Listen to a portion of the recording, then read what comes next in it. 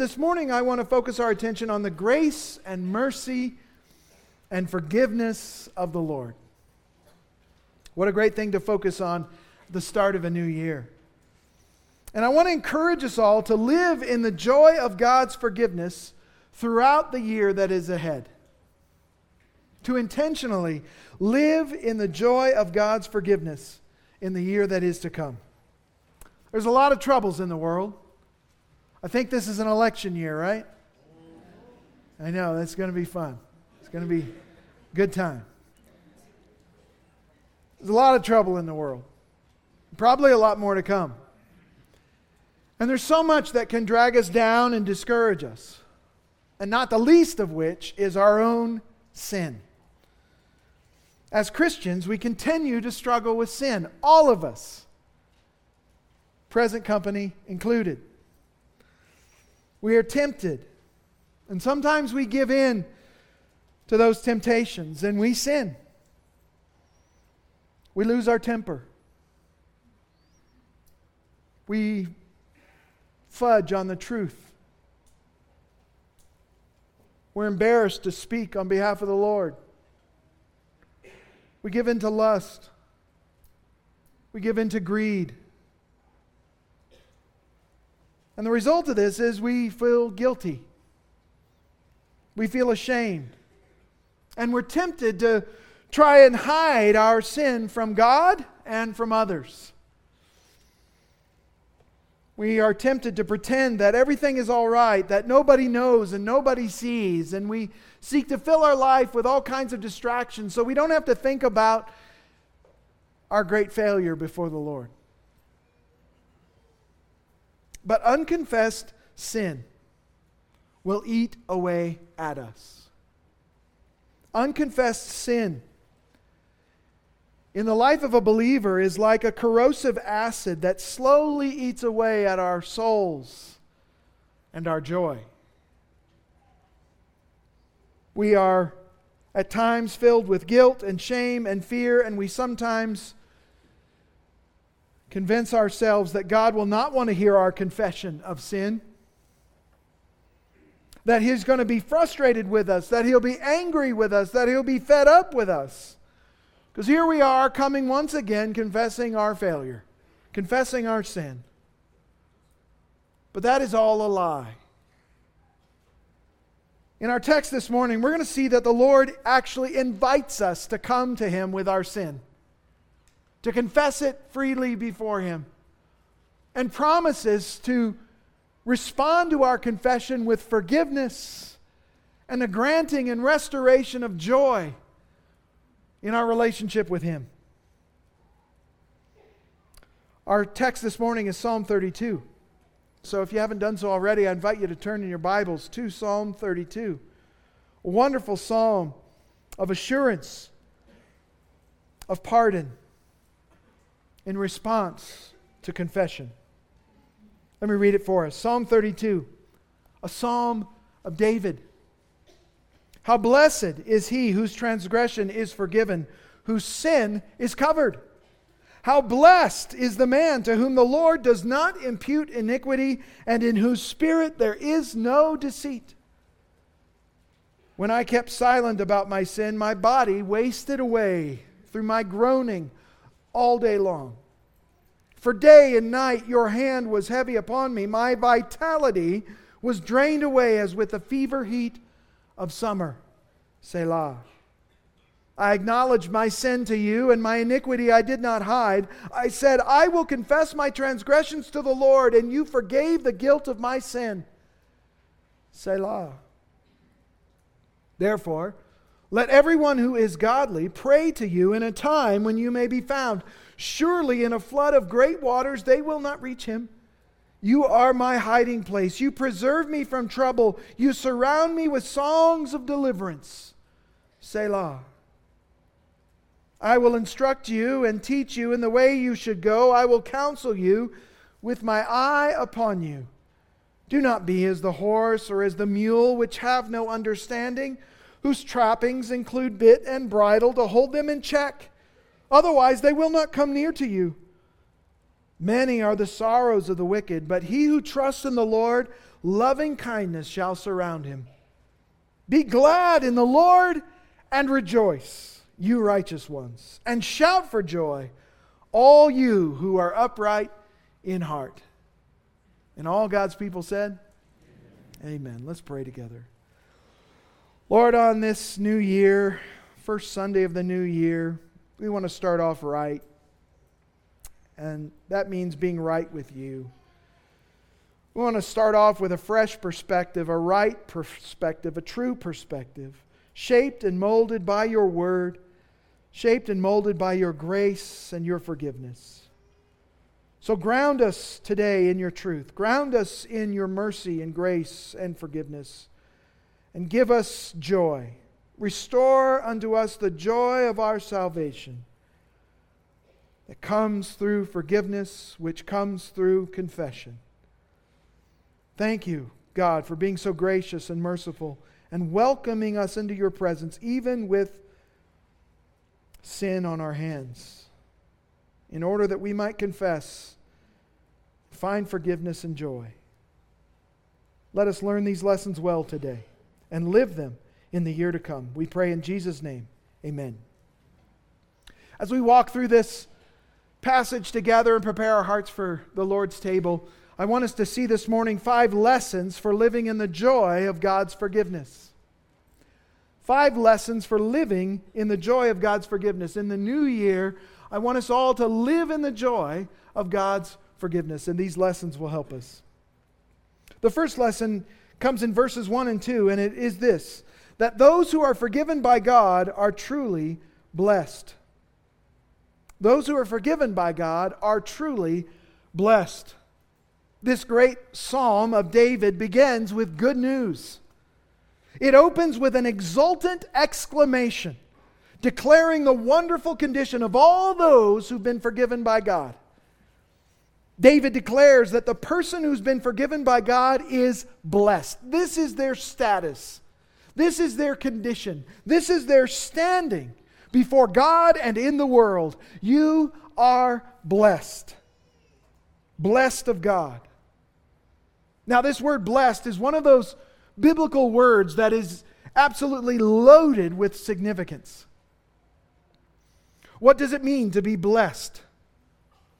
To be blessed is to experience the deep and settled happiness that only the Lord can supply. It is to know abiding joy. It is to experience the contentment and spiritual vitality that comes from being rightly related to God and from walking in close fellowship with Him.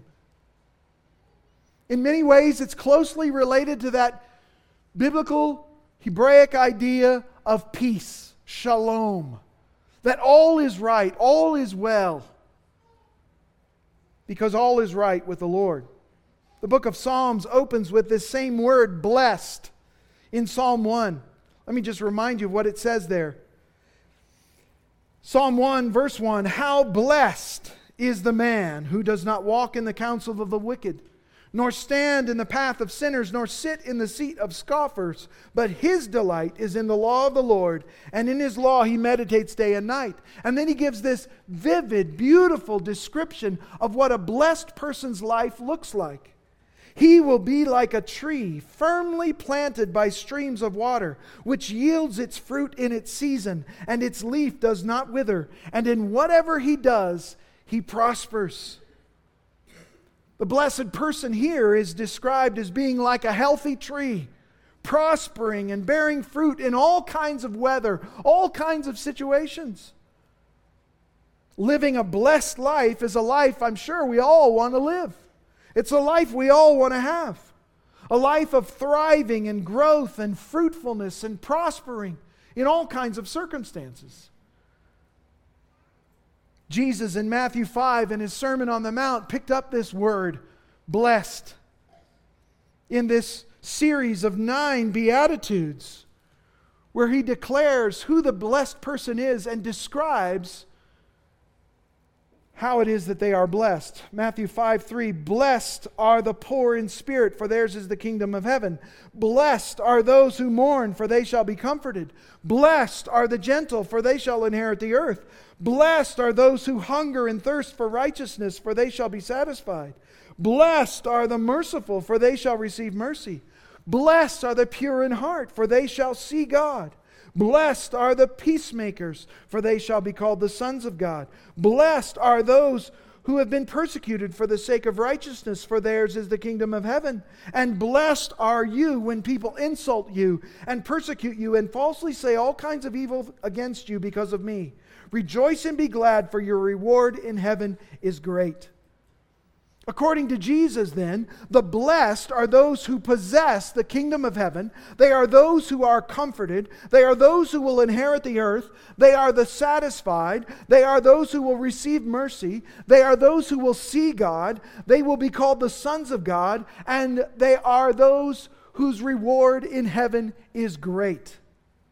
A truly blessed state indeed. So how does one enter into this blessed state, this blessed condition, this blessed status? Look again with me at verse 1 of Psalm 32. How blessed is he whose transgression is forgiven, whose sin is covered. The Bible teaches us that in our natural condition, our sin has left us condemned and outside the realm of God's blessing. Our first parents, Adam and Eve's sin, have left us all guilty, have left us all outside the garden of God's blessing. David here uses 3 different terms to describe our sin that has left us outside of God's blessing. He uses the word transgression, sin, and iniquity. Now these words all overlap in many ways, but they do each provide a bit of detail that is helpful for better understanding the seriousness of our sin and the true nature of it. First, he uses the word transgression. That refers to rebellion or disloyalty against a king or authority.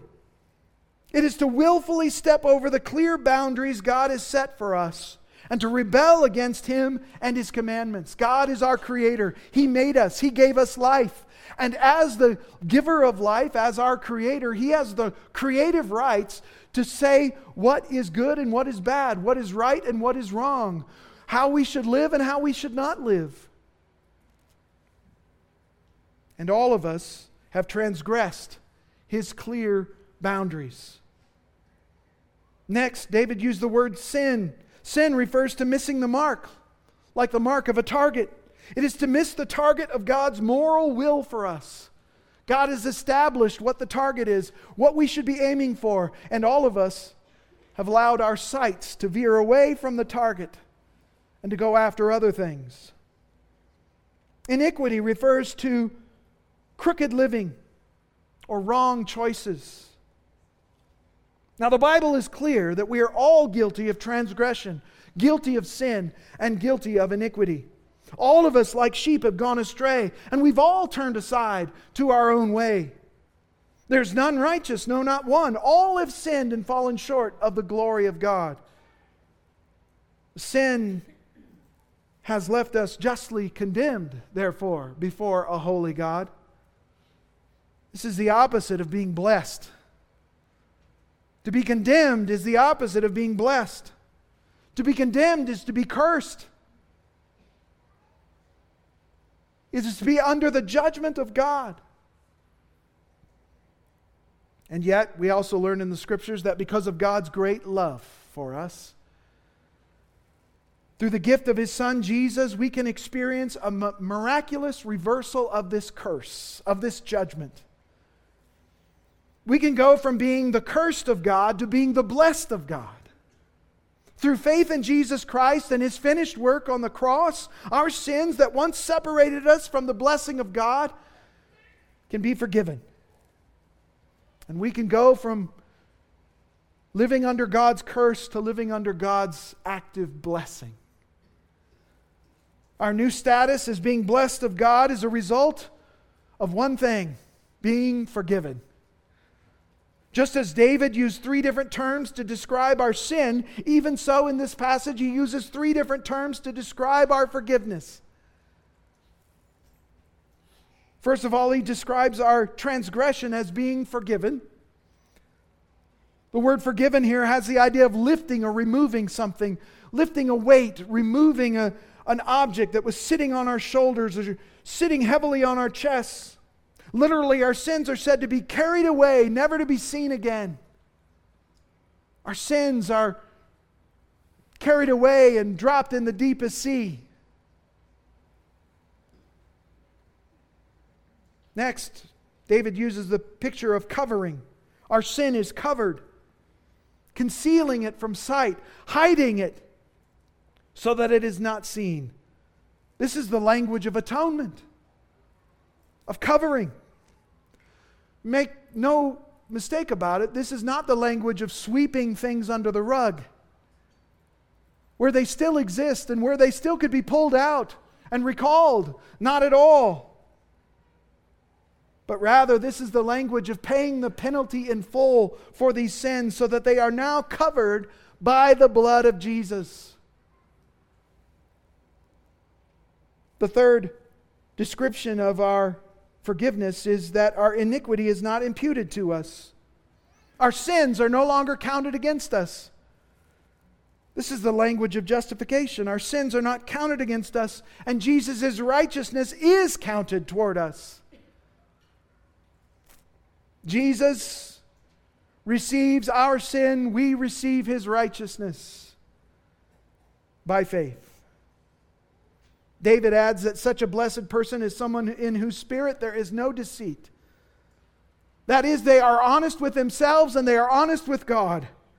The idea here is that they aren't hiding their sin. They're not playing fast and loose with sin. They aren't lying to themselves about the seriousness of their sin and downplaying their sin. They have come clean about their sin before God. Paul quotes these verses from Psalm 32 in Romans chapter 4, verses 6 and 8. Verses we'll get to in time in our study of Romans. In forgiving our transgressions, covering our sin, and not counting our sins against us, God has delivered us from His curse and placed us squarely within the sphere of His blessing. Christian, do you realize today that you are blessed? Blessed of God. That is your status before Him. That is your condition. That is your circumstance. And nothing and no one can ever reverse that. Nothing and no one can ever change that. If you are in Christ, if you have trusted in Jesus as your Savior, then you are blessed. You are no longer cursed of God. You are blessed and irreversibly blessed. Christian, do you realize that your biggest problem in life has already been solved? The biggest challenge you'll ever face is the holiness of God. And God, in His grace and mercy, has fully and sufficiently paid the price for your sins through the sacrifice of His Son, Jesus. Christian, do you realize that you are no longer cursed of God, that you're no longer condemned, that you're no longer guilty before Him? Instead, you are blessed. You are forgiven. Your sins are covered, and God will not count your sins against you. And He has instead imputed to you the very righteousness of Christ. You are blessed. Unbeliever, you're here today, maybe you're not sure you're a Christian. Maybe you're certain that you aren't. Why would you refuse the forgiveness that God offers to you so freely today? He offers to take you from that condition of being cursed and under His judgment, the wrath of God ready to befall you. You're just a heartbeat, a breath away from an eternity separated from God, suffering an eternal judgment justly deserved because of your sin and rebellion against the God who created you and gives you life and breath and all things. Why would you risk that another moment? Why not turn to God, who's declared himself to be merciful and compassionate and gracious and ready to forgive and pardon any who come to him? He offers you that again today. Even now, even in this moment, you don't have to wait another second. You can just quit listening to me. Turn to God and ask him to be merciful to you and trust in the gift of his Son, Jesus Christ, that was a sufficient payment for all your sins and that he will accept you on the basis of his Son. Why wait? Why remain cursed when you can be blessed immediately, irreversibly, eternally? That's the first lesson. We are blessed. Second lesson, those who refuse to confess their sins suffer turmoil. Turmoil in this life, and certainly turmoil in the life that is to come. Verses 3 and 4. David now shares his own personal experience.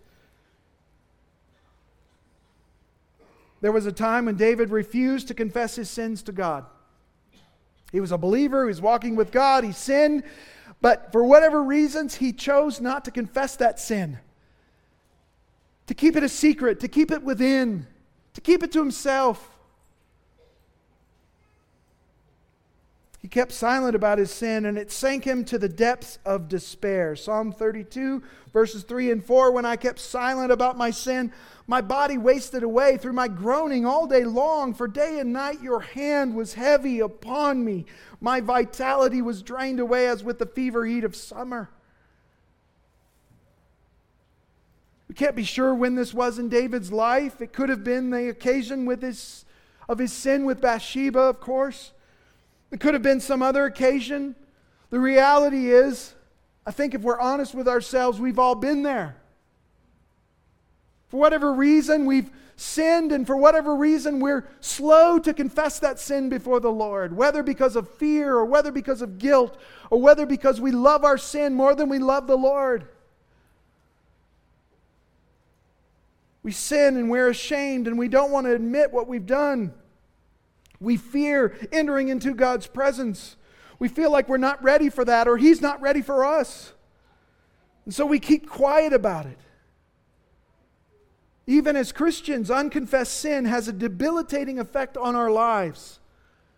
Unconfessed sin robs us of joy. It steals our peace and it saps our strength. Unconfessed sin grieves the Holy Spirit. It disturbs our conscience, and it can even affect us physically. This is all by God's design, by God's merciful, gracious design to woo us back to Himself. God uses His Spirit to convict us of sin. He uses our conscience to cause us to feel the guilt of our sin. He even at times brings physical or other negative consequences to discipline us and correct us, like a loving father disciplines his disobedient child. Christian, are you struggling right now? Do you feel depressed, discouraged, angry, exhausted, far from God, full of shame, fear, or guilt? One thing to consider is this: is there some unconfessed sin in your life? Some sin that you're stubbornly, for whatever reason, holding on to, afraid to confess, afraid to come clean before the Lord? Sin isn't worth it. Sin is the great complicator in life. Sin is the great joy stealer of life. It will rob you of peace, and it will sap your strength. So cut it loose. Be rid of it. Confess your sins and experience the fullness of God's blessing. Experience the joy, once again, of your salvation. That brings us to the third lesson. Those who confess their sins quickly are wise. Verses 5 through 7. At some point, David got wise. Though he had previously refused to confess his sin for a time, and that unconfessed sin was eating away at him and sapping his strength, and the hand of the Lord was heavy upon him, like a burden too great to bear. But he broke. He finally came to his senses, as it were. Psalm 32:5, I acknowledged my sin to you, and my iniquity I did not hide. I said, I will confess my transgressions to the Lord, and you forgave the guilt of my sin. Just as David has used 3 different words to describe his sin, transgression, sin, and iniquity, and just as he used 3 words to describe God's forgiveness of those sins, transgression forgiven, sins covered, iniquity not imputed, even so now he uses 3 words to describe his confession of sin. He says, I acknowledged my sin. The iniquity I did not hide, and I said, I will confess my transgressions. To acknowledge your sin is to make it known. It's to bring it to the light. To take it out of the darkness, out of hiding, and into the light of day. It is to confess it to the Lord. And even at times, it is to confess it to others. James 5:16 says, therefore confess your sins to one another and pray for one another so that you may be healed. The effective prayer of a righteous man can accomplish much. You ever feel like your prayers are just hitting the ceiling, going no further? That the heavens are brass? Could be unconfessed sin in your life. David quit hiding his sin. He came clean and he confessed. To confess our sins to God is to say the same things that God says about our sin. It means that we see our sin from God's perspective, to see it in all of its ugliness and all of its filth. It means that we don't minimize our sin. We don't make excuses for it. We own it, we confess it, and we turn from it. That's what true confession looks like. Proverbs 28:13 says, he who conceals his transgressions will not prosper, but he who confesses and forsakes them will find compassion. Confesses and forsakes. And what is the promise there? When we confess our sin and forsake it, we will find compassion with the Lord. Compassion, mercy, grace, acceptance, forgiveness. And the key to this acceptance and forgiveness is confession. Confession is the key that unlocks the doors of the storehouse of God's forgiveness. As Christians, the ultimate penalty for our sins has been paid. Amen? There is therefore now no condemnation to those who are in Christ Jesus. And yet unconfessed sin can hamper our relationship with the Lord, even as Christians. And it can steal our joy and rob us of the intimacy that we once had in walking with Him. But God promises in His grace and mercy to forgive our sin whenever we confess it. 1 John 1:9, if we confess our sins, if we say the same thing about our sins to God that God says about our sins, He is faithful and righteous to forgive us our sins and to cleanse us from all unrighteousness. What a promise. What a promise for the believer. If we confess, He's faithful and righteous to forgive. There are no sins that God will not forgive if confessed. You're not going to shock Him. You're not going to cause the Lord to be taken aback off His throne by something you confess to Him. He already knows about it, right? Our lives are open and laid bare before Him with whom we have to do. He sees it all. He knows it all. So just confess it. Turn from it. And He will abundantly pardon and graciously forgive. The upshot of all this is seen in verses 6 and 7. Therefore, let everyone who is godly pray to you in a time when you may be found. Surely in a flood of great waters they will not reach him. You are my hiding place. You preserve me from trouble. You surround me with songs of deliverance. Since God forgives sin that is confessed, then you should confess your sins right now. Don't delay. God's grace and mercy should never be presumed upon. And so if you have the slightest, even the slightest inkling to confess your sins, don't put it off, don't delay, confess immediately. Don't even wait for this sermon to finish. Be better if you did it silently in your seat, but I don't know, we could probably all benefit, you know? You won't regret it. You'll never regret confessing your sins to the Lord. For God will prove Himself faithful, and He will be a hiding place for you and a stronghold of deliverance. Deliverance from doubts, deliverance from guilt, deliverance from isolation, from God and from others.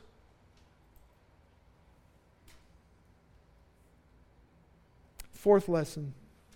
Those who stubbornly continue in sin are foolish. Verses 8 and 9. With verse 8, we begin to hear directly from the Lord.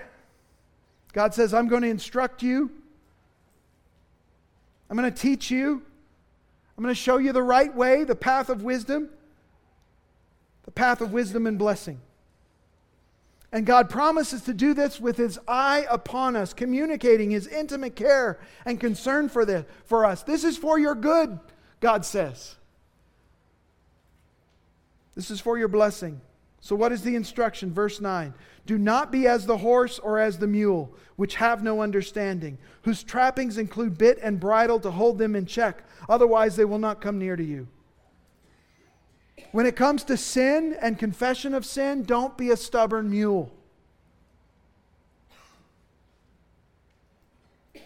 If you really want to control a horse or a mule, you've got to put a bit and bridle on them. Otherwise, they're going to do whatever they want, and they won't listen to your commands. They won't go where you want them to go. They won't come near to you.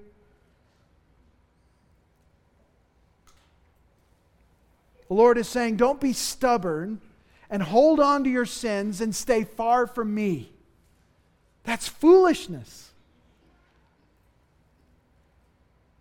And it may require me to put a bit and bridle on you to bring you near. There's an old story about a farmer who bought a mule from a neighbor. Maybe you've heard it. The neighbor insisted that this mule would do whatever the farmer said if he would just ask it nicely. So the farmer bought the mule, took it home, hitched it up to his plow. And the farmer in a gentle tone said, "Giddy up." But the mule did nothing. So the farmer repeated the command, still in a nice, sweet voice, but a little louder this time, a little firmer, "Giddy up." Still the mule did nothing. The farmer then began to yell and to scream at the mule, but still the mule did not move a muscle. The farmer called the neighbor, and he came right away, and he saw the problem immediately. The neighbor picked up a 2x4 and hit the mule over the head, and then whispered in the mule's ear, and immediately the mule began plowing the straightest furrows the farmer had ever seen. The farmer said to his neighbor, "I thought you said all I had to do was talk nicely to the mule, and he'd do whatever I asked him to." "Well," said the neighbor, "you just have to get his attention first before talking to him." Unconfessed sin will make us more and more stubborn, more and more resistant over time to the Lord and to His ways. And if we persist in our stubborn ways, the Lord might just need to take a 2x4 to get our attention. He might just need to put a bit and bridle in our mouth in order for us to come near Him. Don't be foolish. Don't be foolish. Confess your sin. God is faithful and just. He will forgive your sin if you will but confess. Fifth lesson and final lesson today. Those who trust in the Lord have reason for joy and rejoicing. David reminds us here in verse 10 that sin is never free. It always comes with a cost. He says, "Many are the sorrows of the wicked." This is echoing a theme that cuts throughout Scripture. The way of the transgressor is hard. There is tribulation and distress for every soul who does what is evil. The devil has come to steal, kill, and destroy. Sin is the great complicator of life. Sin makes life harder. It destroys relationships. It twists and corrupts and enslaves. It takes what is beautiful and makes it ugly. As the old saying goes, sin will take you farther than you want to go, keep you longer than you want to stay, and cost you far more than you want to pay. Many are the sorrows of the wicked. Sorrows both in this life and many, many more sorrows in the life to come. That's the bad news about sin. But the good news is this: he who trusts in the Lord, loving kindness will surround him. That's good news. To be surrounded, not by an enemy, but by a God who is determined to bless us. To be surrounded by God's loving kindness. Oh, to be surrounded by such a one as the Lord who gave His own Son to die for us. Loving kindness is God's loyal love. It is His covenant love. It is His hesed. It is God's covenant love that brings us forgiveness of sin and peace with God once and for all. This covenant love has been made possible by the blood of Jesus, establishing the new covenant in His blood, which we will celebrate in just a moment. The result of God's loving kindness surrounding us comes in verse 11. We can be glad in the Lord and rejoice. We can shout for joy because God has declared us righteous and restored our hearts to uprightness. All is well between me and the Lord. And that results in peace. That results in joy. That results in rejoicing. Because your biggest problem has been totally solved. Christian, you have reason to shout for joy this morning and every day of the year. For God has declared you righteous and is making you upright in heart. And He who began a good work in you will be faithful to complete it. Nothing can ever change that. So why not experience the fullness of it? By quickly turning from sin, confessing it, unleashing the forgiveness of God in your life, and thereby enjoying the fullness that God intends us to enjoy. Joy unceasing and full of glory.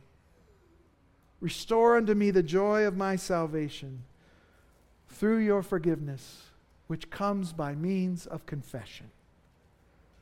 So let us go into the new year living in the joy of God's forgiveness. Not cowering from fear or trying to hide our sins from God. Let us quickly confess our sins and experience the certainty of God's forgiveness and the joy that inevitably results. Let's pray together. Our God and Father, we thank you so much for the gift of your Son, Jesus.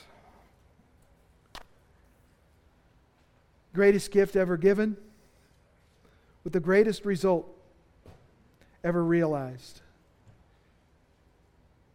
So that a whole people can go from being cursed of God and outside the sphere of your blessing, outside the garden of your blessing, can be transferred into the kingdom of your beloved Son. And with that kingdom transfer, a transfer from cursing to blessing. A transfer from judgment to forgiveness.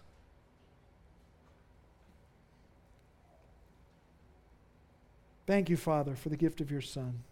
Thank you, Jesus, for your faithfulness, your obedience, your substitution, your all-sufficient sacrifice. We remember you now as we turn to your table. It's in Jesus' name that we pray. Amen.